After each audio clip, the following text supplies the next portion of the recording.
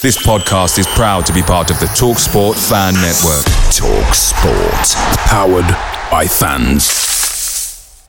The TalkSport Fan Network is proudly supported by McDelivery, bringing you the food you love. McDelivery brings a top-tier lineup of food right to your door. No matter the result, you'll always be winning with McDelivery. Order now on the McDonald's app and you'll get rewards points delivered too. So that ordering today means some tasty rewards for tomorrow. Only via app at participating restaurants. 18 plus. Rewards registration required. Points only on menu items. Delivery fee and terms apply. See mcdonalds.com. The TalkSport Fan Network is proudly teaming up with 3 for Mental Health Awareness Week this year. Beyond the pitch, beyond the results, we're here to connect fans, getting them to embrace the highs and lows of supporting your club, because we're not just fans, we're a team. With 2 in 3 football fans having struggled with their mental health, we understand that life off the pitch can present its own challenges. That's why we're committed to ensuring you have the tools to stay connected with your friends and fellow supporters. Take a moment to connect with your mates. A simple text or an open conversation can make a world of difference. And if they don't respond right away, don't hesitate to follow up.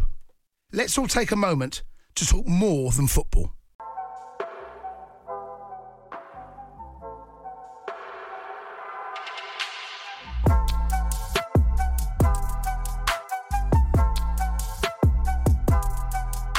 Hello and welcome to the Seagulls Social 2-1 Albion podcast, ladies and gentlemen. Bad. Season 3, episode 37 it is. God, that's mad. That is actually mad, you know. That's really hit me just now. 37 of this season. That's madder than Potter getting hired by Chelsea really getting weird. sacked in the space of a few months. It seems like the longest season. I saw actually, just this is completely unrelated. I saw Cristiano Ronaldo and Thomas Tuchel was at Chelsea. Ronaldo was at United in the same season. That's really weird. Yeah. Like if you think that about is it. mad. Yeah. Anyway, it's completely For unrelated. the whole season, we've just always been been good as well, even though it's been so long. Yeah, we have. And it makes everything sweeter with everything that's happened. And especially when we go all the way to Stamford Bridge and absolutely dominate them, play them off the park, whatever you want to call it, rinse them to shreds, ladies and gents. And Maz, Ben, I'm sure you boys were absolutely delighted as well. How was your weekend, Maz? Oh, mate, incredible. Genuinely, such a good day. I watched the game, got to enjoy the Enciso, however you want to pronounce it, screamer. And then got to go watch Zhang versus Joyce, which was great at the Copper Box Arena. Yeah. So it was a fantastic big Zhang, mate. Zhang absolutely, no way. Mate, he boxed his absolute eye out, literally. Absolutely smashed him. Stop it, really? Yeah, mate, it was really bad. Like within 4 rounds, he had to. He retired. Shit. Yeah, really he was bad. Done. Zhang with a bang. So mate, I got to see Enciso bang and Zhang bang as well. So what a Saturday! Mate, what a Saturday it was. How funny, because in his press conference, his translation was like, he bangs everything, didn't he? Yeah, Do you remember? mate. Yeah, that's funny that he said chat shit, get Zhanged. Yeah, chat shit, get Zhanged. And Ben, mate, how have you been? Yeah, man. Good. Well, actually, last week I had COVID. This week I had tonsillitis, and now I'm on antibiotics. So it's been a really, really good. It's been a really good first 2 weeks. Finally left the house today, which was nice. I was actually speaking to one of the new recruits at Seagulls Social. Shout out Jacob King. Yeah, big up Jacob. Yeah. He's basically going to be Horsham. helping us. He's from Horsham. He's a local lad near Centre Parks, near you, Ryan. But he's going to be doing like social clips for us and stuff like that. So if you see more content for us and also YouTube clips, then more content from us hopefully will make your lives a bit more happier. Just more Brighton content throughout the week rather than just on the weekend, because we're all very busy people now, so we've been struggling. But so shout out to Jacob. I think I'll put his link in the description if you want to follow him up, because top lad. So cheers for coming on board. Seagulls Social is now a quadruple, ladies and gents. Yes, Seagulls quadruple. Oh, just on that actually. Again, just to echo what Ben was saying, big shout out to Jacob joining the team. But also, I know we put it on Instagram as well. But if you're a graphic designer or can help out with graphics and stuff, it'll be great to get them in. Just message us and like any kind of like portfolio or previous work. That'd be great. And then that'd be great. We can add a 5th member to Seagulls Social. Bash. Yeah, got to get the plug in. Okay, so anyway, let's go to the game. I had a good weekend. Boys. Yeah, cheers, Ryan. And you? Yeah. Oh yeah, Ryan. Yeah, how was your weekend? How was your weekend, Ryan? Mate, unbelievable. Actually, in fact, that's a good job you asked, because I went to see Chappaqua Wrestling on Friday. Obviously, the guys we had on the podcast, top boys, by the way, absolute legends. Saw them in Brighton. And after the gig, we had a little chat about SEAGULLS Social and, you know, everything that we've been doing together. And it's been great anyway. And they are big Brighton fans, in case anyone's listening that didn't listen to the interview we did with them on this. And actually, funnily enough, I went to obviously Stamford Bridge yesterday. And on my way out, a lad came up to me and tapped me on the shoulder and said, "Mate, big fan of everything, blah, blah, blah, blah. But I saw you at the gig at Chappaqua Wrestling, and I wouldn't have found out about the band if it wasn't for you plugging them on the podcast and on Twitter and all that sort of stuff." No way! And I was like, that is insane. So if we could help plug a band that are now shooting up, which is, I think they are destined for very good things as well. Have you told Charlie and Jake as well? That? Yeah, I messaged them, and they were just like, "Yeah, that's unreal." So yes, shout out to Chappaqua and Chappaqua. Even I think I'm getting that wrong every time I say it, but. Yeah, shout out to those boys because they are top lads, Jake and Charlie. But new album. Yes, that was new plus ultra, plus ultra, and also as well. As you mentioned, Warren, make sure you go check out the episode that you boys filmed with them. And make sure as well. And a big shout out as well, actually, to everyone supporting. Like what Ryan said just now, I had it as well. I was working at Wembley Way before the Finalissima with the women's Argentina, Brazil versus England. And I'm really sorry, I forgot your name. Mike King. Yeah, no, it was a young chap, and he literally came up. He was like, "Oh, I love SEAGULLS Social. Like, I've met Ryan, I've met Ben, and now I've met you." Like, he was buzzing. That's sick. Like, I love seeing all the support. So again, really appreciate everyone who supports us and gives us some love. So yeah, lovely. Cool. And as for the club, what we're doing on the pitch is. Yeah, unreal. I mean, we are sensational at the moment. It really is. I mean, I said it only on a couple of podcasts ago that we are the third best team in the league, and I still stand by it, and I still believe we are. Right, I'm not going to guess. I'm not going to lie. Right, when you like credit to you, as in like for a good, I'd say a month or a couple of months now, you've really like banged the drum like how good we are. And don't get me wrong, I agree with you. Like we were always very, very good. However, it's only been in the last maybe week or so where I've really truly believed that we are genuinely like top, the third top. best. We are top. Yeah, like just behind Arsenal, Man City in terms of our style of play and the way we actually approach games. Like, yeah, I remember like a month ago maybe I remember you said that, or a couple of weeks ago you said that statement. I was a bit like, oh, that's a big claim. That's a big claim. But now, genuinely, I'm with you. I've been converted. So I think Joe Sayers done a screenshot of Tottenham. You know what I mean? But like Joe Sayers done like a screenshot of like the world rankings, aren't we? Club world rankings, aren't we? Like 7th in the club world rankings. Yeah, we've got to be up there. Yeah, we've got to be up there. I mean, as I say, we are so good. And going to Stamford Bridge and dominate, I know they've got Frank Lampard, and I know he's not a good manager. But the personnel they've got on that football pitch, they have no right to be losing in the fashion that they do at the moment. Mudryk cost them 100 million. They've got Felix, who's one of the best world talents in the last sort of 5 years. They've got they've spent so much money. I think some of the subs they bought on was like 300-400 million pounds crazy. In between them. And when you put it like that, and then you see they're 11th or wherever they are, and it's hilarious. And the way I look at it is, look, yes, okay, they are under a bad manager and they're in a bad time, but the fact we go over there and make them look amateur, and it really was that. I mean, it was. I saw someone said it was embarrassingly bad from Chelsea. I mean, we outplayed them to the limit. And one thing I really want to big up twice, and I saw De Zerbi say, and I want to get your boys' thoughts on this, was he thought we played better in this 2-1 than we did in the 4-1. And I would probably agree with them. And I thought that we were rampant yesterday. I think it was only by luck that they weren't 7-1 down, not let alone 2. I think and props to Kepa. He made some really good saves, though, didn't he? I was about to say Kepa was unreal yesterday, to be fair. Yeah, good point. The best Spanish I want to get your boys' thoughts on that. Sorry. We were phenomenal. And it's a very, very valid point from De Zerbi. I think we probably were better yesterday. We were so good. And also in that orange kit, which has become a bit of a curse recently. So it's nice to kind of break that again and put that to bed. But yeah, we were so good. Just incredible. Played them off the park. I thought that our pressing was incredible. Like Caicedo yesterday was unbelievable. Like he was so good. And Ryan, I think I saw it on your Twitter. I think it was.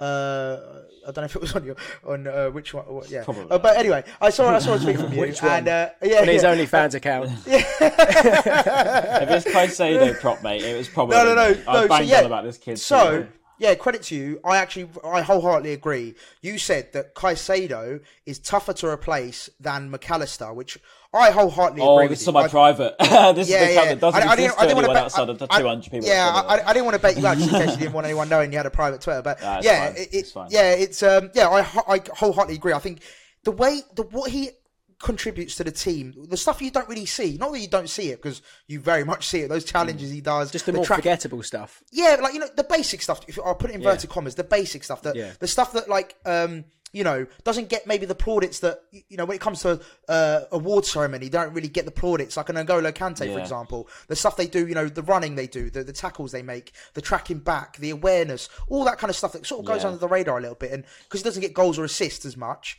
he doesn't maybe get the credit he should get. But I agree with you, Ryan. I think what Caicedo brings to the team is more pivotal and more important than McAllister, because I feel like, I don't know, let's say an Ayari in a few years' time probably could I'm not saying he could do the same job as McAllister, but he could maybe replace McAllister in the long term. Whereas I don't see a ready-made replacement for Caicedo in the team. I think we'd have to really search far and few between to find someone of that's like ilk. The funny thing is, Maz, this is what someone said is, we said this about Basuma, and Caicedo is by far clear of Basuma. It's levels, I think, to be honest with you. We saw Basuma being great for us, and then you see Caicedo, and it's not even close in comparison, to be honest, if you understand any sort of football. But this isn't me disregarding Alexis by any stretch, by the way. I think he's fantastic. I think he's an excellent player. Yeah. He goes on to be one of the best in what he does.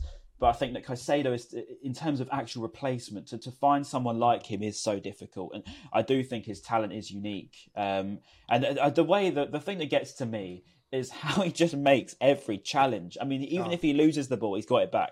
And his timing of a tackle is, you can't, if you've played football, you'll understand how hard that is to make them challenges, especially in the modern game. He times them so well. And he's 21 years old, for God's sake. It just makes you feel sick. 21.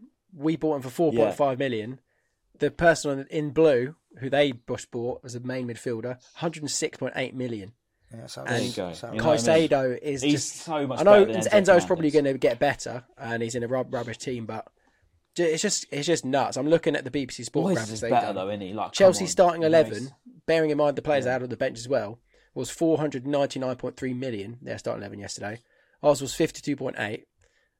They had two academy players in Chalobah and Gallagher on, but their cheapest signing was Badish Shaley, I think, at 33 million.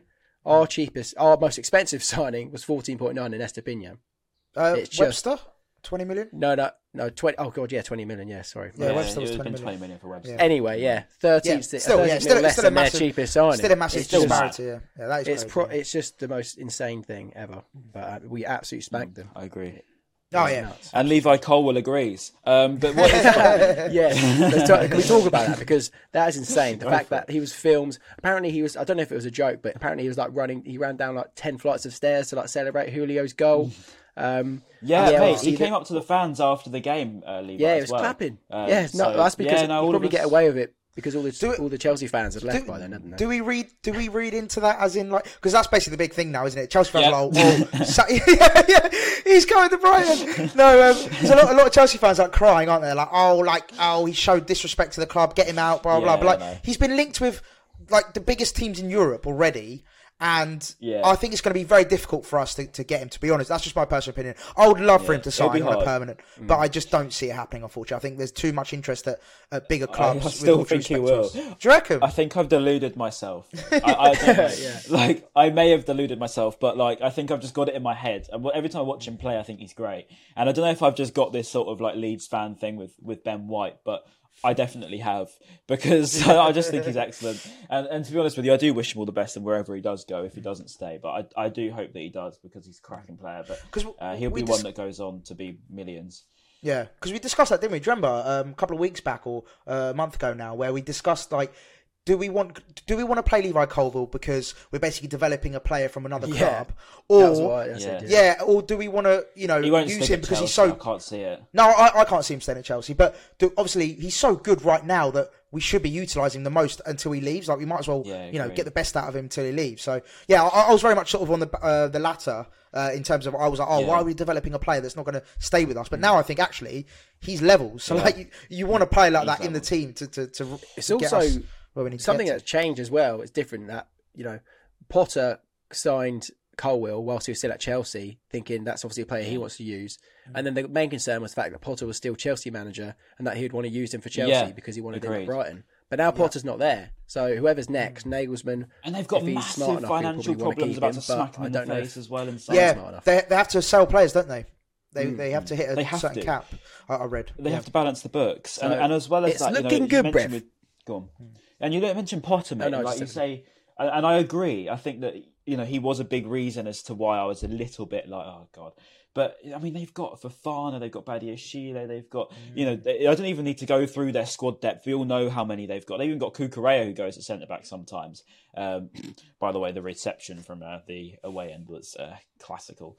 But can you tell us what was it? What was it like? Was he getting booed? He just got rinsed. Like, he didn't play, did he? But he got rinsed, and he came up to obviously our end. He got a hard time. What a waste of money, as some because they obviously have to warm up that end, don't they, where the away fans are? Yeah. He came out once and didn't come out again, and I can't think why. But obviously didn't come on again, so it's quite funny, isn't it? Really, when you think about it. But hey, look, this is how the season's worked, and this is what I'm trying to say. Everything happens for a reason, and it's really worked out for Brighton. It really has. It's really funny how everything comes back around. Let's start with the actual game though, because obviously the one guy that you'd expect to score against Brighton, he hates us. We don't like him back. He's the modern day Wilfred Zaha, Conor Gallagher. It was the most fluky goal I've ever seen in my life. It sort of hits dunk on both his legs, loops over Sanchez. In my opinion, I think Sanchez has got to be saving that. I think most people around me agreed at the time.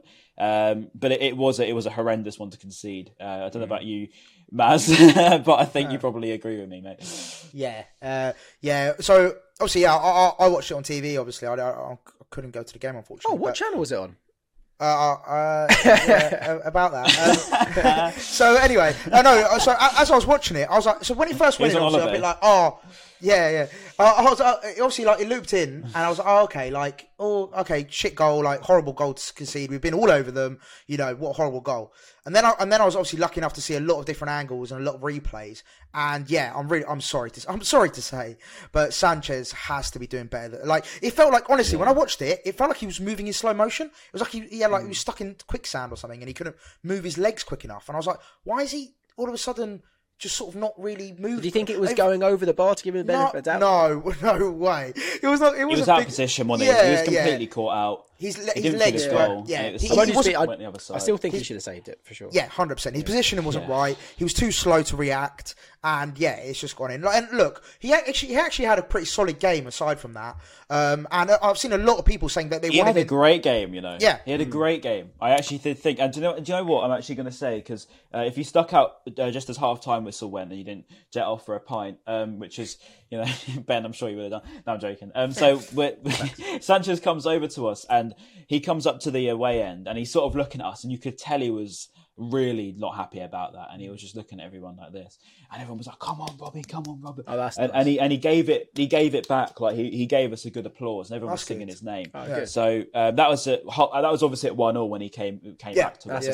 I did respect him for looking at the fans and sort of owning it, and that's good. Yeah. Second half he was great as well. He made some massive saves. Do you think that was because? Do you think he's done that? Not saying he's done it to be disingenuous or whatever, but like, do you think he's done that because he knows that his position's on the line now, and so like he wants to make sure that like he's owning his responsibilities. He's thinking, look, if I don't like own this, then maybe De Zerbi or let alone the fans, De Zerbi will be thinking he's out of the team, isn't he? Yeah, exactly. Yeah, so that's really interesting actually. My friend Danny made a funny point about that goal. He said Conor Gallagher looked like he celebrated more than Enciso for scoring like the worst deflected goal you ever seen in your life. He came right past as well. So annoying. How many minutes was it? 600 minutes. They hadn't scored a goal or something ridiculous. Yeah, 600. Chelsea 600 minutes. They hadn't scored a goal. And that's how they score, yeah. I was like, this is just typical Brighton. We've absolutely dominated them. We've battered them. Yeah. And they just score the flukiest, most horrible goal. And then they're giving it the big one. And I was like, this is so rank. This Chelsea fan on Twitter, he's getting absolutely slated, to be fair. He was like, but what a superb, like in capital letters, what a superb assist from Mudryk. Oh, yeah, from Mudryk. Yeah, he ran 20 yards and done like, not even a back heel, just a normal pass. And he was like, what a superb assist. They've obviously been so... their standards are so low, aren't they? Their standards are so low. That I give credit to Mudryk, though. He was pretty good. He looked quite lively, didn't he? About him. Yeah. If there's two players that did worry me on that pitch, and it was Gallagher and Mudryk, and I probably wouldn't have thought I'd be saying that before the game. But I think the whole story of Mudryk and the whole story of Gallagher always fires them up. Obviously with De Zerbi being feels like a father to him and all that, and you've got Gallagher, obviously ex-Palace. Yeah, they had a nice moment after the game, didn't they? I do respect it. They've come from a really horrible, situation in Ukraine, and you can't even imagine what they were going through at the time. So I think it's amazing that De Zerbi's kept contact with, that old Shakhtar side. I can't wait to get him on a loan and then permanent for like 10 million. Yeah, Amanda Solomon as well. Anyway, Matt, do you want to say something? Sorry, mate. Oh, yeah, sorry, no, that's right. No, I was just going to say, and then after that point, when that goal went in, I was like, obviously, Veltman went off injured. Then we had, obviously, Ferguson go off injured. And, well, to be fair, mate, Ferguson, when he hit the bar, I couldn't believe it. I was like, what an effort that was. Yeah. And also the great save from Kepa as well, from the header. That was a great save. So I was like, this is just not going to be our day. Do you know what? I actually felt like we're battering them here, so we've got to score a goal at least. But then when Ferguson went off, I was like, oh, shit. Is this season's over? Yeah, not season's over, but I was a bit like, he looked really threatening. Obviously, like I said, he hit the bar, had a great save from Kepa, and he went off, and I was like, is that like our main goal threat gone now? But then when Welbeck came on, fair play to him, obviously got his goal and looked really good. And of course, Enciso, when he came on, he looked so good. Yeah, and of course, we'll get onto the goal. But I was just really worried when those two went off, and I'm sure we'll get onto it as well, the injuries. But when those two went off, I was a bit like, okay, this is bad, because we didn't have obviously Gross went into right back, and I was like, it's not really a like for like, but he can still play there. But I was a bit worried about how do we do it? How do we adapt? Do we become less threatening? Do we become more threatening? How's the game going to go? But yeah, the rest is history, as they say. I can actually say the exclusive quotes that the Zerbi gave me on Friday, because I was allowed to release them yesterday and I didn't. So yeah, I could do it here. So I actually weirdly, coincidentally, asked him about Danny Welbeck, and I said about the impact of him, not just on the pitch but off it. And he said that he's second to none with the young players, same with Lallana, and helping like Sarmiento and all that sort of young group. He said, but also on the pitch, he's still very, very important. And he actually said some fans will obviously look at the team sheet. So he definitely got a burner account checking Twitter, 100%. But he said some fans will check the team sheets and say, "Oh, I don't know about Welbeck. Why isn't Ferguson playing?" And he said he's still a fantastic player. And I found that really funny, the fact that he actually is kind of clued up with what the fans say. The fact he realises that Welbeck's a bit of an underrated star. But it was a fantastic header, He really got up there well. It was in between two centre-halves. Yeah. It's so similar to the one he scored last year, was doing so well. Yeah. Yeah. Got to talk about the cross as well. Pascal Gross, what a cross that was. Another assist for Gross? Mate, left foot as well, I'm pretty sure. If my memory serves me correctly, it was left-footed as well. Yeah, left-footed curler. And like you said, Ryan, great leap. And the two centre-backs pretty much got dealt with by Welbs. More like body of Shaley. Awful. That was so bad. Anyway, so bad. Great finish. That was a shambles, mate. A great finish from Welbeck, and at that point I was like, do you know what, boys, we're going to do it. We were back in the game, my emotions changed massively from that point onwards, and I thought, do you know what, that is the least we've deserved from this first half, like the least we've deserved. That horrible deflected goal. Yeah, that horrible deflected goal shouldn't have been a goal. But it is what it is, and we get ourselves back, and I think that was so important. I think to sort of summarise this little bit, it was so important to get that goal. I think before half time, because I think if we'd gone into that second half 1-0 down, not to say that we wouldn't have come back, because I think I think our mentality is massively different now. Like I think we can get into, even if we're 2-0 down, I think we can come back into it. But going into that second half, thinking, boys, we've absolutely battered them, and we're 1-0 down. I think maybe the mentality would have been slightly different, but to go in at 1-1, I think that was hugely key. Yeah, Agree. And one thing I want to say about that, not just that move, but that sort of whole first half, was Matoma was absolutely rampant. I mean, it's probably the best 45 minutes of Matoma that I've actually seen. He nearly scored a genuine Eden Hazard-esque goal. He got through, I think, like 3 or 4 Chelsea players, and it was only for Kepa's unbelievable save that it didn't go in. He was unreal that game. Arguably, when you're 1-on-1, do you expect him to do better there? I know it was a good save. I know it was a good save, but you'd want him to score 1-on-1, especially after all that hard work. He's slalom through 2 or 3 players, and after all that hard work, you're like, go on, just slot it away, mate. Because he literally looked like he was skiing. But just the way he like spanned Fofana. Fofana was like, what the fuck is going on? Do you know what it is? He has those little intricate touches where he's like just sort of like in and out with his feet, and it's just like so intricate. If you're audio listeners only, Maz is pretending to sew. It looks like he's trying to sew something. No, it is. It's that intricate. Like, he has those little mini touches. Do you know what I mean? Those little mini touches where he's just, it's beautiful to watch. I love it. Yeah, he's next level. I mean, the sort of player we've been screaming out for. You know, I know he didn't score or assist, which is quite weird for him because he's so used to doing that. But he is. Yeah. I've run out of words to describe him with, to be honest. Yeah, you'd think, wouldn't you? He hadn't scored or assisted. You know, what was he even doing? But the first half, I honestly think that it's the most sort of exciting technical watch I've watched of a Brighton player. Obviously, Enciso's second half was unbelievable too, which we can now get onto. But I thought Matoma was brilliant at first. So exciting to watch Enciso. Like, I cannot wait to see, and I hope he does start at Wembley because I think he does deserve it. Especially if Gross is maybe playing right back, but we can talk about that later. I'd love to imagine Enciso at Wembley. How far he's come from Paraguay. That little kid. Yeah. It always looks like it means so much to him. The fact that he's like cried at full time again. I know obviously he did at Bournemouth when he scored. It's just such an unbelievable story from how far he's come so quickly. He's playing at Wembley against Man United. Yeah, it's nuts. It's funny because I remember when he made his first substitute appearance. I think you guys agreed as well at the time. He looked a bit lost, not lost, but like he was a bit, sort of what's the word, deer in headlights kind of. And it sort of felt a lot for him. And I mean, look, like you said, he's an 18-year-old, 19-year-old kid who's just moved from Paraguay, like from the other side of the world, you know. Yeah, it's a huge sort of culture shock, and it's a huge change for him. But he did look a bit lost, and I was a bit like unsure as like, can he adapt quickly? That was not to say, is he going to be a good player? Because I always thought he was, but would he adapt quickly? And it's mad how quickly he's actually adapted to the game. Sorry.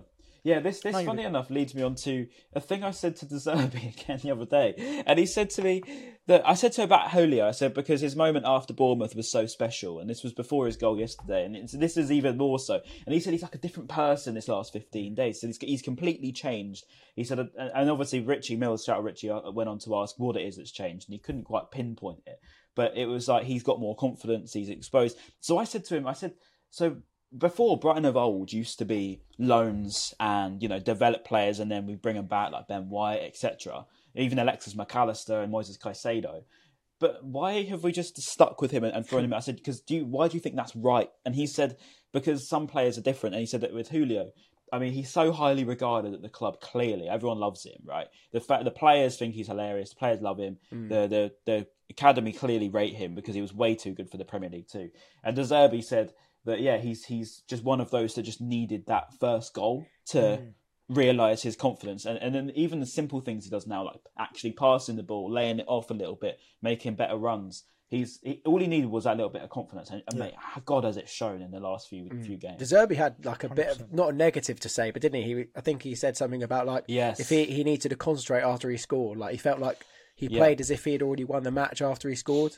And obviously, he's going to have to learn that. And hopefully hearing De Zerbi say that, I'm sure probably De Zerbi did say it to him after the game as well. Perfectionism. Just to reflect. But obviously that's such a special moment. He said himself, didn't he? He said he'll never forget that moment. Run into the away fans, the sun beaming down, scoring. Is that one of the goals of the season for us? Easy, mate. Like, that goal from Alexis into the first place, doesn't it? Or another Alexis against Leicester. No, I think not only technically the strike was just pure, like the way that pureness of the strike, and meant as well, exactly. Exactly what I was going to say. The two things: technicality of the goal and the moment. The occasion, the way that we've gone 2-1 up, won the game, and the celebrations, the emotions. It was just incredible. Like I'm sure I would have loved to be in that away, and I'm gutted. Like I literally tried to get tickets, and I couldn't get. I was actually so upset because I was like, I actually actively tried to get tickets, and I was like, for fuck's sake. So like to be in their way, and I'm sure like it would have been incredible. And just the emotions of it. Seats at the end, it's all great. Incredible. I saw Luke's Link's vlog, the clip of the goal, and even just from his angle behind the goal, it's just so pure, and it just caught everyone by surprise in the stands. Everyone's going, if you look on Match of the Day and you replay that last angle that they do, you can see me and my dad, and you can actually pinpoint the exact moment, because I was right behind that corner, and you can pinpoint the exact moment that my mind realised that's going straight into the back of the net, isn't it? And I was a bit like, oh mate, we lost our heads. So that you're saying that's our goal of the season done? Even with however many games Kepa was playing as well. Unless Yeah. Oh, sorry, go on, Ryan. Go on. No, I was just saying the way Kepa was playing, it had to take something like that from someone like him to do that. That was the only way it was going to get, to beat him. Unless Julio does like an insane bicycle kick against United to win it in like the 93rd minute. Go and put it past him. That's the only way you can top that. On it. Yeah. Oh my God. But Julio, he's just so exciting to watch. Like I even started a new Football Manager save with Brighton just because all their squads are updated, and like Karen Matoma's unbelievable on it now, Evan Ferguson's unbelievable on it now, and so is Julian Enciso, and he's been unbelievable for me on FM, so it was only nice to see him do it in real life as well. Agreed. And actually it's worth noting about Evan Ferguson, just because we sort of skimmed over him, but he was really good before he came off, actually. He was completely running the show. And one move he kept doing that was really working every time was that sort of body feint and turn. And he did it every time. He did it, I think, 3 or 4 times. He got against Bournemouth, didn't he? Shots do you remember? off. Yeah. He uses his body more and then sort of feints and turns around. It's very Haaland-esque, the way he sort of puts his shoulders in. I was just about to say, have you guys seen? So when the physios came on and they're absolutely jacked. Like, have you seen them? Have you seen the picture or the video? Yeah. Mate, they walked straight past me. My dad instantly look at the sides of it. I was like, oh my God. Absolutely wham. The white physio. Adam Brett, Mate, he is an absolute. He's a big boy. Unit. He's a big boy. Mate, his arms are bigger than me, mate. It's a joke. But mate, honestly. The reason why I brought that up. He's been at the club for he's been at the club for years. Yeah, he's huge as well. But Adam Brett's been at the club for well over a decade. I want to say 15 years or so. Oh, really? He was just like now he's like the official club doctor. So he's been there since day one. But the point I was trying to make, not just to sort of gawk over our physios and how big they are. The point I was trying to make was Ferguson just turned 18, I believe. Is it right? Yeah, just turned 18. Yeah. Am I right? Not long ago. Like 2 or 3 months ago. A couple of weeks ago. And the geezer doesn't look out of place in between those two absolute monsters of men. So the fact that the guy just turned 18, like physically, because that's a big question. When these young lads come on the scene, they're usually quite, probably haven't been in the gym that long, and they're still like not developed. Maybe he's younger than Enciso. That's what I mean. Like, the difference. He's physically an absolute beast. Like I'm scared to see what he'll look like if he carries on this trajectory now of like his physique. He's like Haaland. He'll be an literally built like Haaland. Yeah, an Irish Haaland. Like, I know it sounds crazy, but he is literally built like him because he's tall, but he's quick, and he's also very strong. So when someone tries to sort of shove him, you can't. And do you know what? One thing Moises is so good at as well, he's so strong on the ball. So when anyone tries to shake him off, he's a unit as well. I think Moises, because he doesn't look it, you wouldn't think it, but it's not all about the muscle. If you're a strong character, that's it. You're all right. And Moises is that personified. I love it. Yeah. Sorry, one more thing on the physios though. I saw someone done like a hilarious. Someone done a hilarious meme. Back to the physios. He was like such a. I think he said he was like such a shame to see Evan Ferguson go off the pitch, but I want to know what Brighton's physios are training for because they're training for something that we don't know about. Oh mate, like that. You know there's that big conspiracy theory about Bayern Munich that they're all like roided up. Oh yeah, mate. We probably went on like a training camp in Germany or something. Yeah, there's like a big conspiracy that everyone that goes to Bayern is just absolutely round. Who's their defender? I know there's 2 Hernandez. One plays for Milan, one plays Bayern. Oh yeah, he was back from like an ACL. ACL in 4 months. back in training. How have they done that then? That's insane. Yeah. We've had Moda only just coming back after nearly a year. He's back in training. By the way, unbelievable. Yeah, that's class. Surely. Yeah, that's class. Could be. Actually, no, it is a year. You're right. Essentially. Yeah, it will be actually. Good to see him back. Just about. Because I said yesterday it's about the dance floor. It'd be nice to see Moda on the dance floor as well. But, Moda on the dance floor. But as well, shout out Jack Stern as well. By the way, his legs are huge. My God, is he a big boy? He was firing some shots at Tom McGill before the game, obviously. And I never really go out early, so I'm normally one of those that if you've ever seen me at a game, I'm normally outside the Amex probably about 10 minutes before kickoff, and then I sort of rock up 5 minutes before kickoff. I'm one of them. But first time I was out about half an hour before, I was watching Jack Stern, and I was just like, yeah. He's a big lad as well. But yeah, no, fair play. We got some muscly boys at the Amex, that's for sure. But anyway, on to Enciso, because I know we mentioned him as a boy, but what a strike, and how it was made by Solly March as well. It needs to be said, João Felix completely gave that up. I'm hoping he gets as ridiculed by the Chelsea fans he should for that, because it was pathetic. It was terrible defending. He let him go completely, gave up on it. Once he realised he won't get the ball, he was like, nah, I'm only on loan, I don't care. Solly March walks through all of them, and it was a great little move. Lays off Enciso, bang, top corner. It doesn't get any more top corner than that, to be fair. Unbelievable, man. Did Solly lose the ball first, and then he won it back again? Yeah, he went back for it. And in that time, Felix still hadn't bothered to actually try and get the ball. Yeah. That goes to show the difference. And that's what the difference was yesterday. It was as simple as we wanted it, they didn't. And the one thing that I can say wholeheartedly for that side yesterday, every single player on that pitch from start to finish worked their socks off. They went for it. And that's all you want as a fan. If we lost that game, but all of them worked their socks off, you could say, fair enough. Like, you know what I mean? We've given everything we could. And to watch that game was exactly that. It was completely, don't get me wrong, tactician was unbelievable from De Zerbi, putting Grosset right back and changing it when we were 1-0 down or 1-0, I think it was. That's fine, right? Don't discredit that. But the effort and the mentality that that team showed until for the last 10-15 minutes when we burnt out a little bit, which is something that we need to learn for future reference, because we did invite pressure back on us a little bit. But we worked our socks off yesterday, and it was full credit down to that mentality. Talking of working his socks off, I think what really epitomised that for me was when Enciso, when he was on the left-hand side, and you know where, was it Chilwell and someone else got in a bit of a, I think Badiashile got in together and then he hit the post. Yeah, Enciso.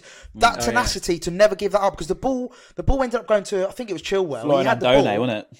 Yeah, exactly. Yeah, just like talking of the tenacity and not giving up and just a general play, I think that sort of summed up for me. Like, he didn't give it up. He could have easily just been up, right, cool, he's got the ball, let's just track back and reset. But he kept going, grabbed the ball off him, and obviously hit the post. Really unlucky. And then Welbeck should be doing better there. Let me say, when it came out to him, he sort of skied it, didn't he? But it was tough. It came at him quickly. It did come up at him quickly, but.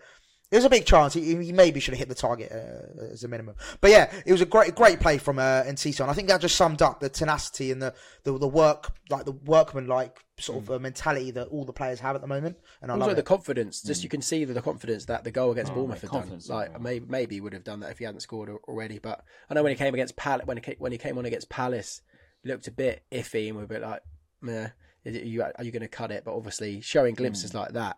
I think he definitely has got it, and just it is mad how much confidence plays a part in football. Like, don't get me wrong, Chelsea have some brilliant players, which is why they're worth some of the money that they are. But if you're not confident, then your ability is out the window. And Julio Enciso is a perfect example for the flip side of it, because he looked unbelievable. Also, as well, and sorry if you're going to get onto this, Ryan, but I just wanted to mention as well that like how dominant we've been in the last couple of weeks or months, how dominant, like just in terms of possession as well. Like, was it 57% possession? I want to say yesterday, away to Chelsea at Stamford Bridge. I think it might have been more. You're right. Let me. 57. And also we had 26 shots, and I think was it against Spurs we had 30 something? Was it? Or was it the game before that? I can't remember. We had like ridiculous amount of shots. 33 at Spurs. So, it just shows how dominant we are against this supposed big six. Spurs, Chelsea. Even, when we played against, I don't know, fucking... Who else is good? Anyone, basically. Anyone we played. We've just looked really dominant in possession. And I just love how many chances we're creating. And we're actually finishing them now. Whereas under Potter, we'd be like, oh yeah, classic. We've had 30 shots. We haven't scored any goals. Like classic Brighton. Whereas now we're actually converting. I think that's the key thing there as well.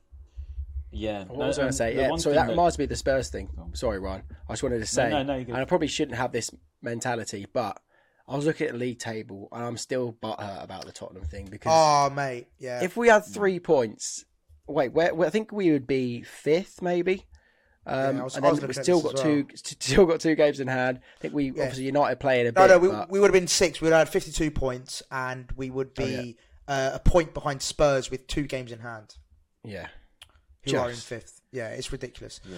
I still can't get over it. But on the flip side, Ben, I know, and I'm just as frustrated as you are. Don't get me wrong. But on the flip side, I think it just shows that. Our bounce back ability, like we could have easily let Spurs game just fuck us over for the rest of the season, as in like just be in that sort of downward spiral. But we bounced back, and what fashion we did it in as well. So I'm so proud of the boys for coming back. Yeah, that's true. That's very true. Stamford Bridge, because I think I know my head dropped, so I can't imagine what the players would have been like after. Yeah, exactly. Yeah, agree. And actually, while you're on that, Mick has sent in a tweet actually to the thing we put on just before we started filming. And he said, "Appreciate we won yesterday." And this is why we're on this subject of, referees and Tottenham last week.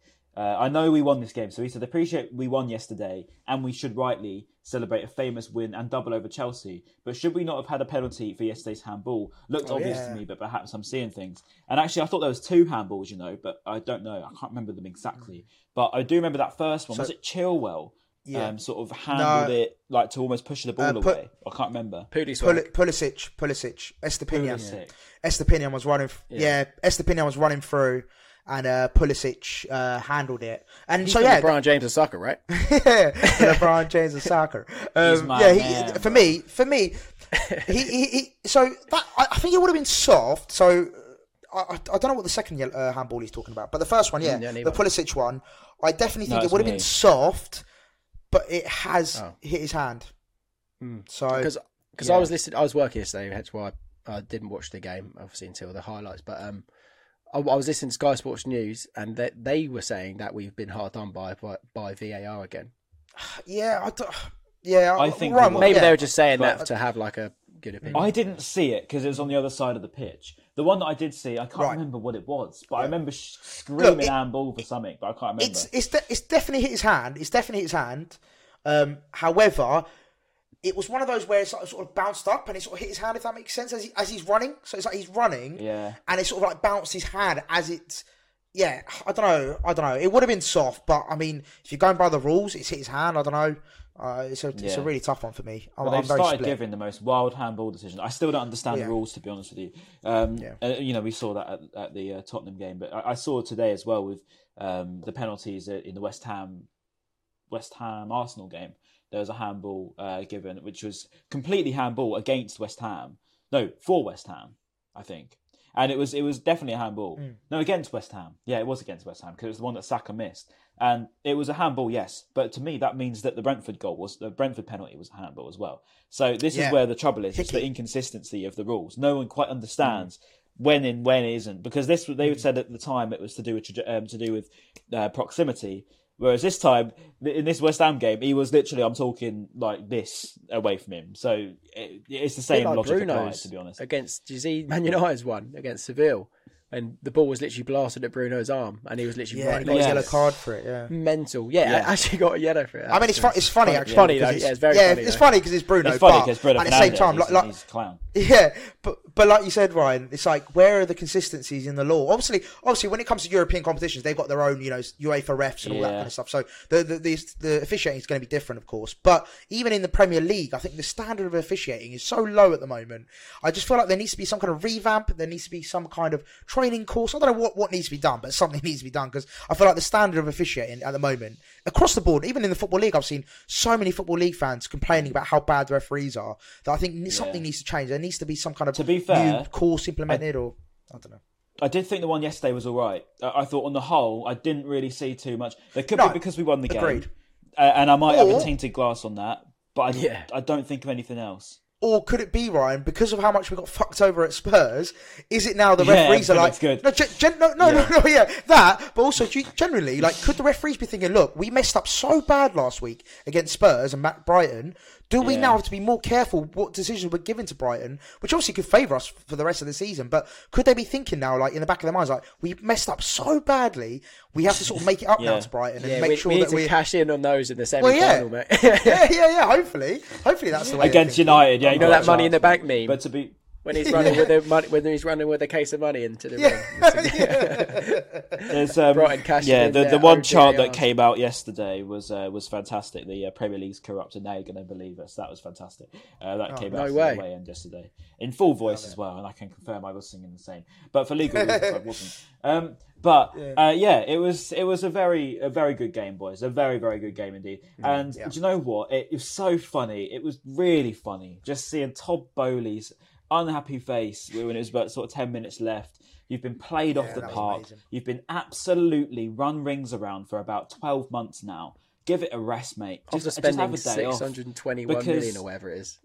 He spent 600 million. He's taken everything that we had. He tried to gut this club all the way to the max. He took one of our players of the year that he didn't even bring on the pitch yesterday. It's embarrassing. I hope that Todd Bowley that couldn't even get on the pitch, sorry. In massive shame tomorrow, because I mean, honestly, the way that the Chelsea downfall has happened is poetry. And I hope that if there is a Chelsea fan watching this, and, you know, this is the sort of thing I'd say if they had won the game in a salty manner.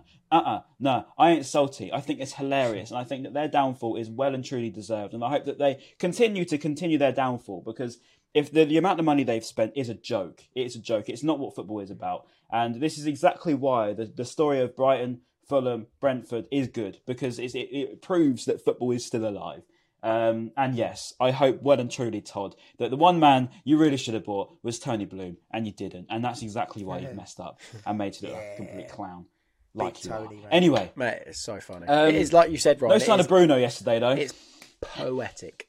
Yeah, no, I'm guessing he's gone. It is poetic. I'm guessing he's gone. He's on the job centre list. Boys, just before we get onto the Man United stuff, Man United preview, I have got a few questions for you. Oh, yeah. Boys, which I'm sure you'll enjoy. So the first one, so again, we've touched on sort of a few of these. So like, we don't need to go into like massive detail, but like there was just a few bits where we can sort of like round up, I suppose. So obviously, Ferguson and Veltman out the semis, unfortunately. I think De Zerbi confirmed it yesterday. They're both out for a couple of weeks, which is a great shame, of course. But for Man United, and again, it sort of ties into the preview, but who would you start and where would you start people? So, for example, would you bring Gross into right back? Would you... bring someone else in. So we'll start with you, Ryan. What would you do if you were at De Zerbi? You're in that changing room, and 2 hours before kick-off. Who are you starting for the FA Cup? I know that he likes Gross at right back because he's mentioned it at pretty much every press conference so far that I've been to. So I would say he sticks with that. Obviously, as you say, Veltman is out. I think it's probably a bit too much of an occasion for one of our young players to step up in that, because that wouldn't be fair. Gross right back. Colwell comes back, I reckon, because Webster did give the ball away a fair bit of time, and I would have him back in there alongside Dunk for a bigger game. I think the rest of the team sort of makes itself up, really. You've got Estupinian, you've got Dunk, you've got Colwell. Well, yeah, there is one. Gross. Welbeck for Ferguson?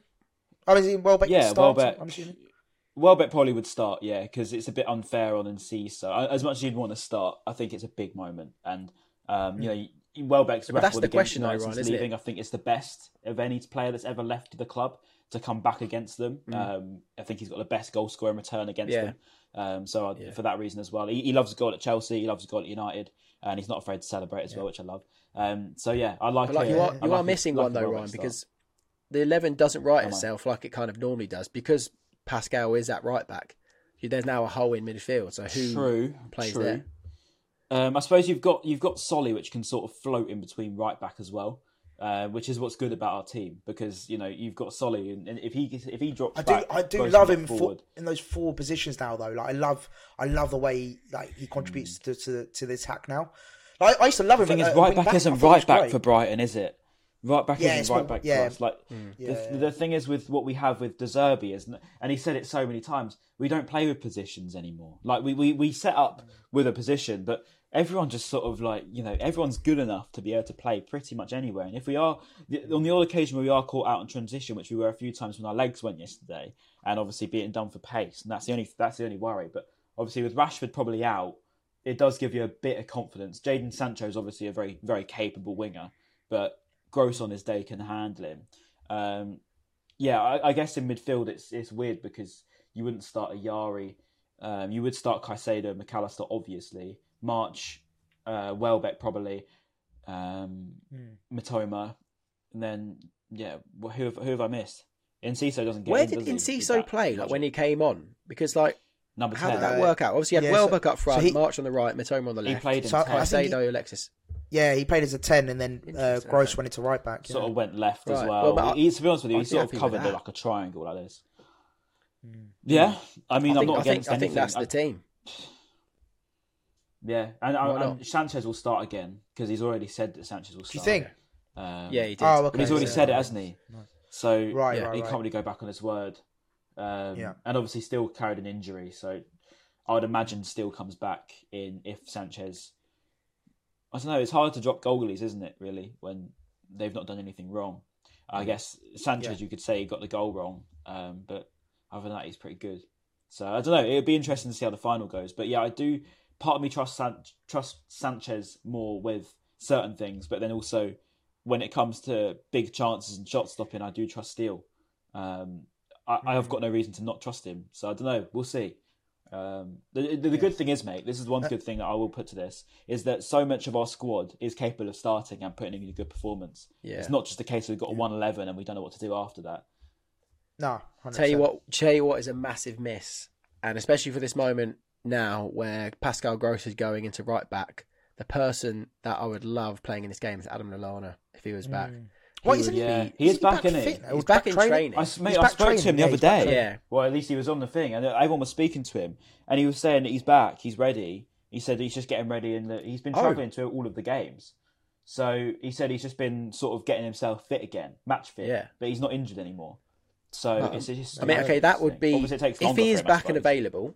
If he is back and available, he comes in maybe. Then he comes in for Pascal Gross. 100%. That experience. That is such a good swap. That such a good addition to the team. It's vital, so especially in the FA Cup semi-final. Adam Lallana's won it all. Like he's been there, done that. He'll be huge. Like just even having the bench. Exactly. Off the bench. Perfect. All right, that ties that one up then. And then this links in as well. Obviously, squad depth, and again we've alluded to it. What's it called? Chelsea made 4 subs, and I'll read you out who they were: Mason Mount, Reece James, Mateo Kovacic, João Felix, and Hakim Ziyech, which is like outrageous, right? That is just ridiculous. And they had Aubameyang, Azpilicueta, Cucurella, and Edouard Mendy all on the bench, not to come on, right?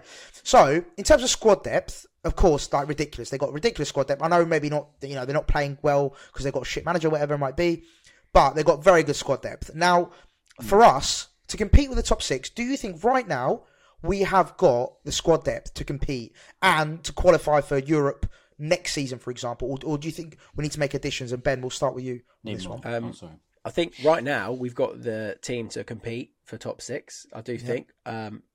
The first 11, or is that the squad? First 11, I think our squad, I think we've now got a few more additions that can come off the bench and actually make a change, whereas previous seasons, or maybe last season even, you could say maybe only one game changer on the bench, but we've got a few now, which is incredible. Next season, if we're in Europe, juggling Thursday nights, maybe even Tuesday, Wednesday nights if we get Champions League, but let's say Thursday nights. Yeah. If we're juggling Thursday nights with Saturday and Sunday games, we're going to need a much bigger squad. 100%. Definitely some more additions that are first team ready as well, not just some not some more youngsters. We need some players that are ready to jump in that first team. For sure, that can do both. Yeah, agreed. Ryan?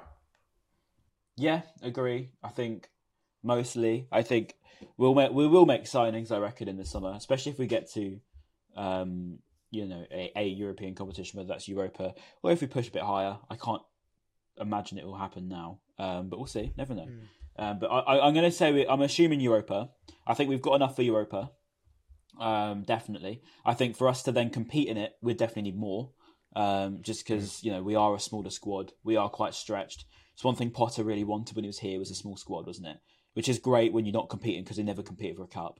But if we are, De Zerbi's the one that would want to go for everything next year. He'd want to go for Europe. He'd want to go for the FA Cup. He'd want to go for Carabao. He'd want to go, So I think if we've got a serious manager like him, we need more of a squad. Who that'd be, though, I don't know, because we don't tend to break that barrier, do we, of wages and transfer fees. But maybe we might have to a little bit if we do want to compete. In that sort of top bracket of the teams. 100%. So I agree with exactly what both of you said. I think our squad's not big enough at the moment. If we want to compete, just compare us to a Man City or an Arsenal, even they have got squad depth to really compete at the highest level. But just quickly, before I'll let you do your point, Pet. Just quickly, I think it will Tony Bloom. I'm not saying that he hasn't, but will Tony Bloom give him the funds and the money and the backing that he needs? Will he give him the monies that he needs to really expand the squad and not just expand it, but with the quality that's needed? I think that's my biggest question mark. Hopefully he does, and I'm not saying he hasn't backed the team before, but I think that's the key thing: is how much money will he allow De Zerbi to play with? I think that's the key thing. Well, it was before the World Cup, wasn't it, when De Zerbi was saying how he wanted money to spend, and obviously. We kind of failed to do so in January. I know we brought in Ayari, didn't get the Ukrainian centre back, and that was about it. We all thought some other players were coming on the plane on deadline day, but didn't turn out. It was coming to us. Didn't happen. I can't remember who it was. The guy from Braga ended up going to Marseille, didn't he? In the end, we thought he was coming to Brighton, but obviously not. Also, the point I was going to make. Sorry, the point before I forget. Talking about signings that we need to make, even just players that are unavailable or out on loan right now. Could help out in the European season. I was just about to say that, yeah. Alzate's out. Adingra's out. Moda's out. Those three. Simmer, as well. Maybe Simmer. We don't know what level he's at.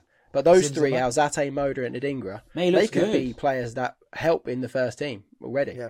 And 100%. Obviously they would help. That's a good shout. Yeah. I have a feeling, I don't know why, I don't know if it's just, again, it could be like a random delusion. To be honest with you, I haven't watched him enough, but the highlights I've seen of Sima, he looks a player, And I think he could be a bit of an under the radar one because obviously everyone's waiting for Adingra.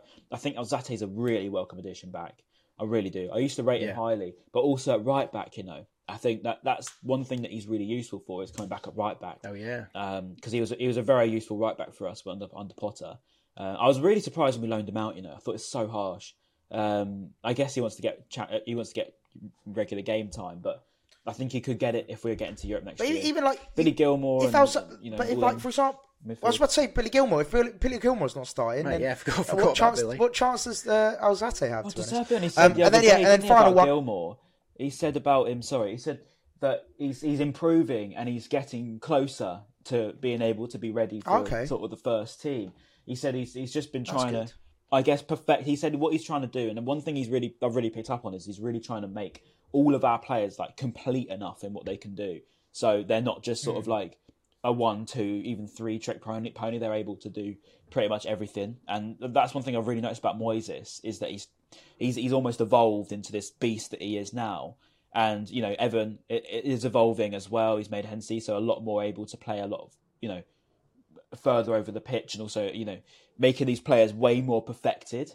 I think that's one thing you get out of, your Alzates, your Gilmores, they're very capable talents, so I think that's what one thing is really good about. Do you think, one quick fire question for both of you, Maz, start with you. Yes or no, does Moda cook under De Zerbi or even is his time at Brighton over? No. I think Jakob Moda, even from what I saw before his injury, I thought he had the foundations to be a fantastic player. It's just obviously, he struggled with injuries and also under Potter, I think, because Potter obviously loved to experiment and stuff. He didn't always play in his natural position as well. No, so I think he will cook. I think he will cook under De Zerbi. I'm quite confident. I think De Zerbi gets the best out of a lot of players, especially the younger players as well. We've seen, the amount of young players we've got and how well he's got them playing. I think that's Yakamoto's still 22, 23, I think, or around that age. Still super young. 23, 24, I think. Something like that. He's still super young. Old? So yeah. Well, is he that old? Jesus Christ! Compared to our other players, he's a senior figure. He's a senior figure, yeah. But no. I think definitely De Zerbi's got all the capabilities to make him into a fantastic player. And again, like we've mentioned, to have the squad depth, I think he'll be key to that. If he can get him playing the way he potentially could. Because he was linked with Bayern Munich. Do you remember when we signed him? He was linked with some big clubs. So he's clearly got quality. And he plays for the Polish national team and all that jazz. So yeah, I think he's got the foundations to be a great player. Versatility as well. So like what you were saying, Ryan, about perfecting many different positions. He's got that. I remember him playing left wing back or right wing back, didn't he, under Potter? So he's definitely he was good there, wasn't he? Left wing back. But yeah, Ryan. Do you know what? It's really odd, mate. Shaqiri at left back. Yeah, Zakiri at left back as well. Yeah. Hey, Zakiri as well. I remember that. Yeah, he's banging goals. But Ryan, sorry, can you? But yeah, you say cook? Does he cook or no cook? Does he cook or no cook? Such a cringe way of saying about whether he's good or not. But yeah, I think mate. He's. Do you know what? I actually don't really. It sounds really weird. I don't remember him at all. And I went to pretty much every game of last season, and I failed to remember Moda in the team. And that's probably a sign if he was a good player, because I think that you don't have to be outstanding to be a good player, as you see with the likes of Alzate and Moda.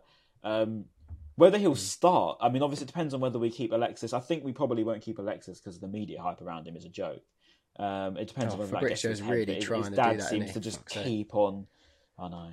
His dad really seems to be banging the drum for him, doesn't he? So if he goes, he goes. We move on. Whatever, we get someone else or a Yari. Potentially, then there's a Moda opportunity. I think it's going to be tougher for him than it used to be, if I'm honest, because we've got such a good team.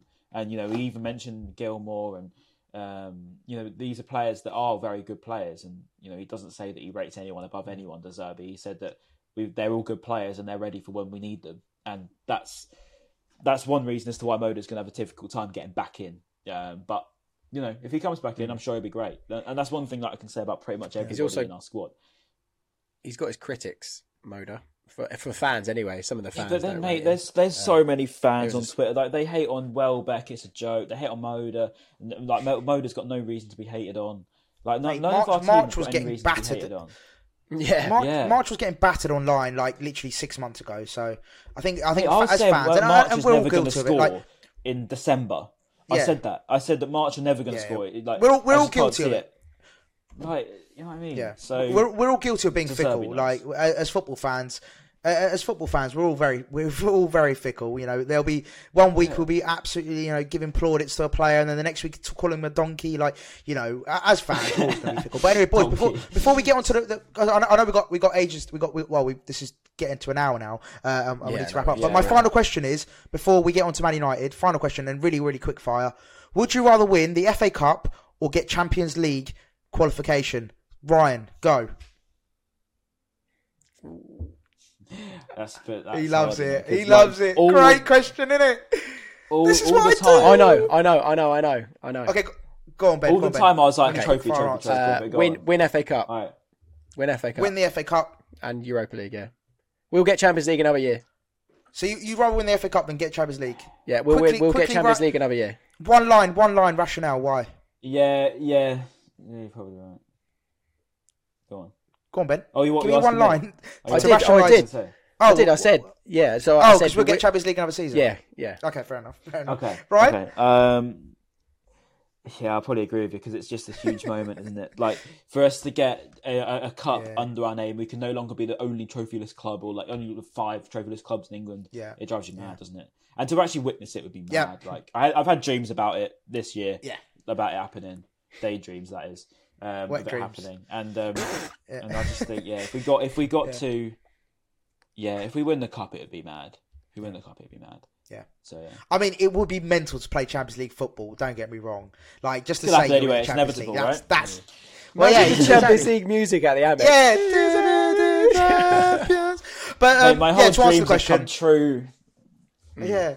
To answer the question, I also agree with you boys. Win the FA Cup, like we mentioned, massive occasion. Just to have a one-up on, just even Palace fans. You know what I mean? They've never won a trophy, so just to say we've won a trophy, that would be pretty cool. Not that I let them live rent free in my head, but yeah, just to say that you've won a trophy. I think that's a massive thing, isn't it? As football, as a football fan, like you love saying like, oh, your club's won a trophy, because that's always the thing. Like rival fans always bring up, you've never won anything. Like you've never won anything, and it's like, we can't really argue against as that, can we? Mate, we won the Community Yeah, Shield in 1910. That was when it was like Southern Division winners versus North Division winners, something like that, against Villa. That's it. We got to the FA Cup final once. That's always a good one to bring up as well. 1983. And we got battered 4-1 in the replay. Cheers. But Maz, we're going to get revenge on the 23rd of April. 4-0? I thought it was 4-1. It's 4-0. But no, come on, let's do Man United. Man United preview. Go on, Ryan. Kick us off, mate. Yes. No Martinez, no Varane, no Maguire. No Sabitzer now. Yeah, I just read that. No Sabitzer. No Sabitzer. He just got injured in the warm-up for the Forest game. Okay, just say one thing. I'm just going to say one thing. I don't like seeing players getting injured, but... Give him the keys. Hear me out. Do you know this what? Is going to be... Let him cook. A good day, hopefully. And also Rashford. I don't know. I think he might sneakily come back. I think he might come back. Do you reckon? I'm not going to say he's injured. I've got it on here. And right now they aren't scoring against Forest, and this is going to be so funny when this goes out and it's to finish as 4-0 Man United. But all I'm saying is Forest are not doing too bad, so you never know. And isn't Maguire suspended as well? I'm pretty sure he's suspended for the semis. No, I think it's just for. I'm guessing he's probably suspended today because. No. He's he's out for the cup. Yeah, for the cup. Yeah, he's out for the cup as well. Yeah, he's out for the cup. Yeah, that would have helped. So I know. He's just got a yellow card as well. He just got a yellow card against Forest as well just now. And they've got to go full strength 3 days before. Can we just say against Sevilla? So this is their injury list right now, right as we speak. So obviously Sabitzer to this. Tom Heaton, McTominay, Varane, Rashford, Shaw, Martinez, Van der Beek, and Garnacho. Paid for him. Yeah. Can I just make sure that is Shaw not playing today? Is he actually still? Did he not? Well, he's doubtful. Yeah, so I think he might be back for us. I think McTominay, Shaw isn't too bad. But then Varane, maybe Rashford's also. But basically, Martinez is out for the rest of the season. I think Varane's pretty much out for the rest of the season. And then, Garnacho might be back as well. No, because I think Garnacho won't. I don't think I think McTominay and Luke Shaw will be back. Yeah. I'm actually disappointed that Maguire's not playing because I think that would have been great. Would have been helpful, yeah. It actually would have been helpful. Because what have they got against... Because right now they've got Harry Maguire and Lindelof. Wan-Bissaka right back, Diogo Dalot left back apparently. And then on the bench, who are their centre backs? Weghorst, can he play centre back? You got Elanga, do a better job than striker. Elanga, Palestri, Weghorst, Fred, Iqbal, Williams, Urado, Butland, and Bishop. Who the fuck? Mate, they've got 2 keepers on the bench. That's when you know you're finished. Who's Nathan Bishop? Sorry, I can't get. No, he's a goalkeeper. We can't get confident. He's from their academy. No, boys. We can't. Because look, Man United are a very good side. Yeah, let's cheer. No, thank you. Come on. We're better than United. We're better than United. We're better than Newcastle. I don't want to hear it. We're the only teams that are better than us.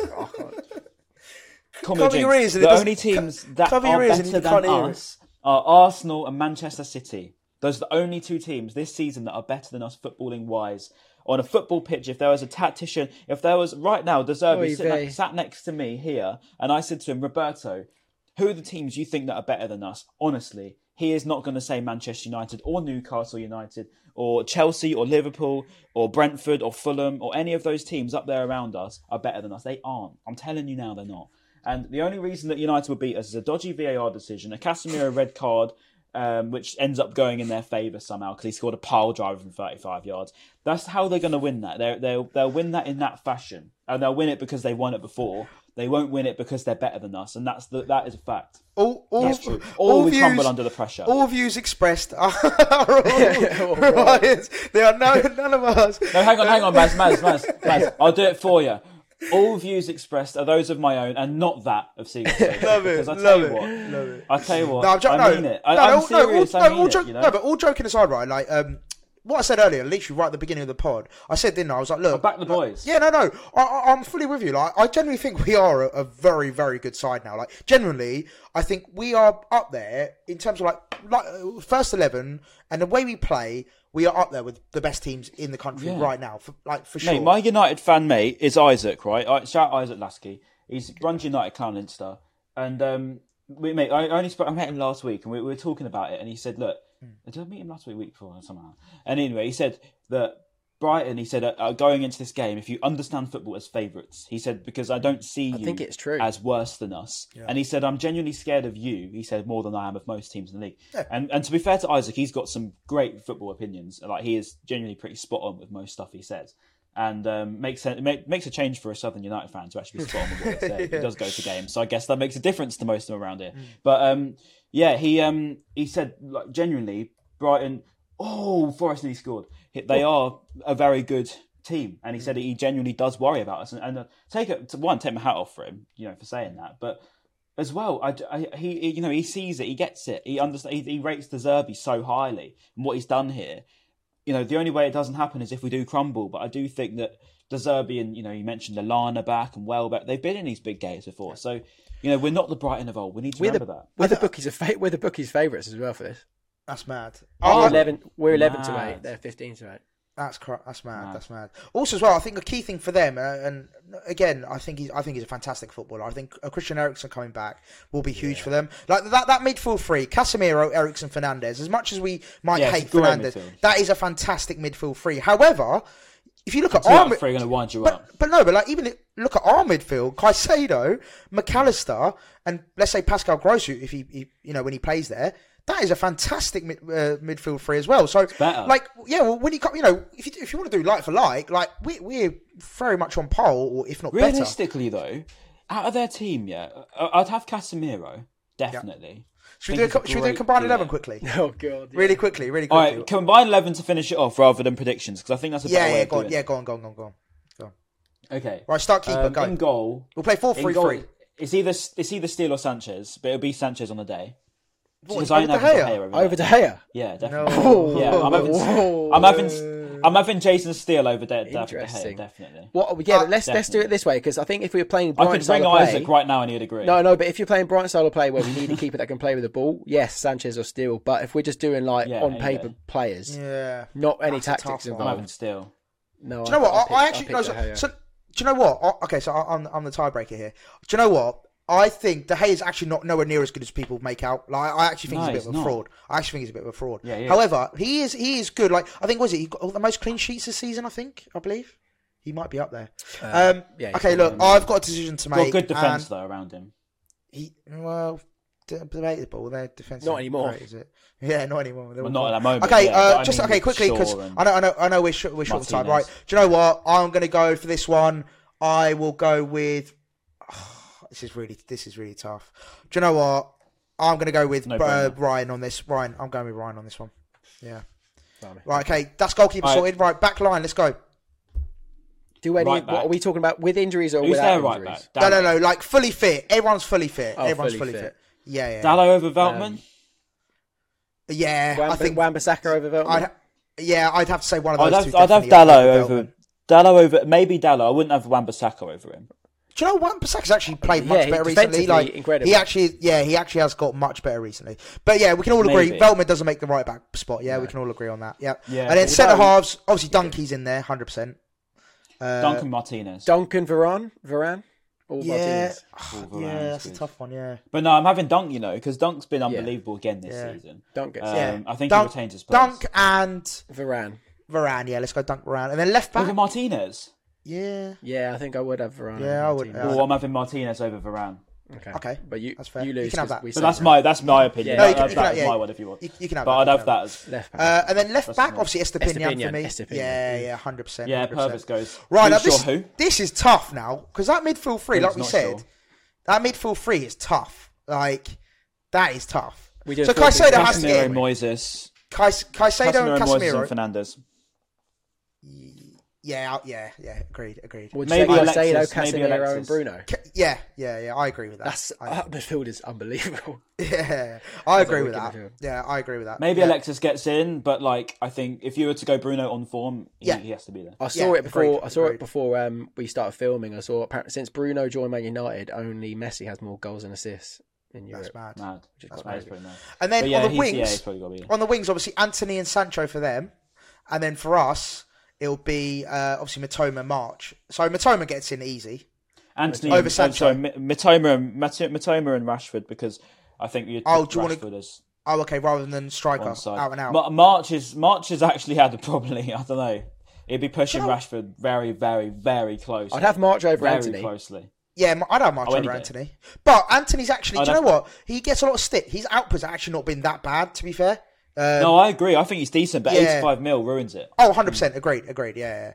Like, he scored 7 goals this season, which is not bad for a winger in his first season. Yeah, no, mate, I rate Anthony high. I think the way he skinned Burn in that final was unreal. Yeah. And you know, he does tend to do... Rashford.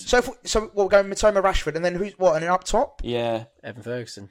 Yeah. Over Tony Martial. Tell you what, that's a decent combined 11. I'll tell you. It's a good team. That's like league winning. We'll get a graphic on Instagram. We'll do a combined 11 before the semis. We'll get a graphic on Insta. Yeah, I'll make it 11. I'll make that 11 on Club it with United Cloud, mate. We'll get absolute loads of love it. Love it. We'll do it. Yeah, we'll do it. And then manager. We'll do our combined 11. Oh, De Zerbi. 100%. Yeah. And Ten Hag's a fraud, mate. Roberto De Zerbi. Right. Let's do score predictions and then we'll wrap it up because it's been a long pod. Or just who's going to win the tie? Okay, who's going to win the tie? Go on then, Ben. Winner of the tie, Brighton over Albion in the FA Cup final. Love it. Yes, let's go. Right. I'm going to put it this way, boys. We will be playing Manchester City in the final. Yeah. We'll be playing Sheffield United in the final. Yeah. All right, hat-trick, boys. We are getting to the final. Mate, I've got to go to Wembley twice. What a shame. Boys, we're all gonna be there. We've all got tickets. We've all got our tickets. We're all going to the game. I'll be going to Box Park with a mate, or a couple of mates. I don't know what you boys do. Let's do some filming outside Box Park, you know. Yeah, I was about to say, if any, in the comments on YouTube, please. Videographers. Down below, you out. If there's any videographers who want to come film us, that'd be great. But if you do want us to do some content outside Box Park prior to the final, let us know. If there's actually interest for it, we'll do it. But obviously, if there's no interest, we won't. There's no point of doing it, obviously. So let us know in the comments and all that jazz. So yeah, do it. Nice I don't know if you just heard my brother screaming downstairs. I think Man United. They scored. I think so. Scumbag. Oh well, no matter. Oh, what? As in they're 1-0 up? Yeah, Man United just gone 1-0 up. Oh, mad. Fair enough. Are they? Mine's not updated yet. Yeah, fair enough. Probably just. I'm behind. All right, okay, boys. Thank you very much for joining us because that was a fantastic episode. A lot of stuff in there. That was amazing. Obviously, Brighton are still way clear of Chelsea, as we all knew anyway before this game. And once again, we will keep. I don't even know. Keep winning. I don't even know. But anyway, we'll see you very, very soon, I'm sure, after Manchester United, which is going to be a huge, huge, huge game in this club's history. Not just this week, not just this season, in this club's history. Because if we do beat them, we will be through to the FA Cup semi-final for the first time in 40 years. 40 years, ladies and gents. And the next time we see you, we may well have broken that. But yes, we'll see you very soon. That's crazy to think, though. If the next time we're talking, we'll either be in an FA Cup final or not. Yeah, that is mad. Or not. And actually, if you have made it this far in the video, don't comment below. Like the video, because I'm really interested to know how many people actually get here. And this isn't me begging for likes. This isn't me wanting likes, because we get the odd comment and that. But I actually want to know if you've actually made it this far. You'd probably be more inclined to like it. So like it. Also, like the video. Like Ryan said, like the video, but also write pineapple if you've made it this far. Pineapple. I was going to say welcome Jacob, but do that and welcome Jacob. Jacob. Pineapple plus Jacob. Yeah, welcome Jacob. Welcome Jacob. Yeah, they have scored Anthony. It's JACOB because it's not like Jacob, like Moda. Yeah. Right, boys. Anyway, we'll see you soon. Thank you very much. Podcast. This is probably my favourite ever episode, I think. Oh, that's cute. Yeah. Very kind. All right. I know. Thank you. I'm joking. Cheers.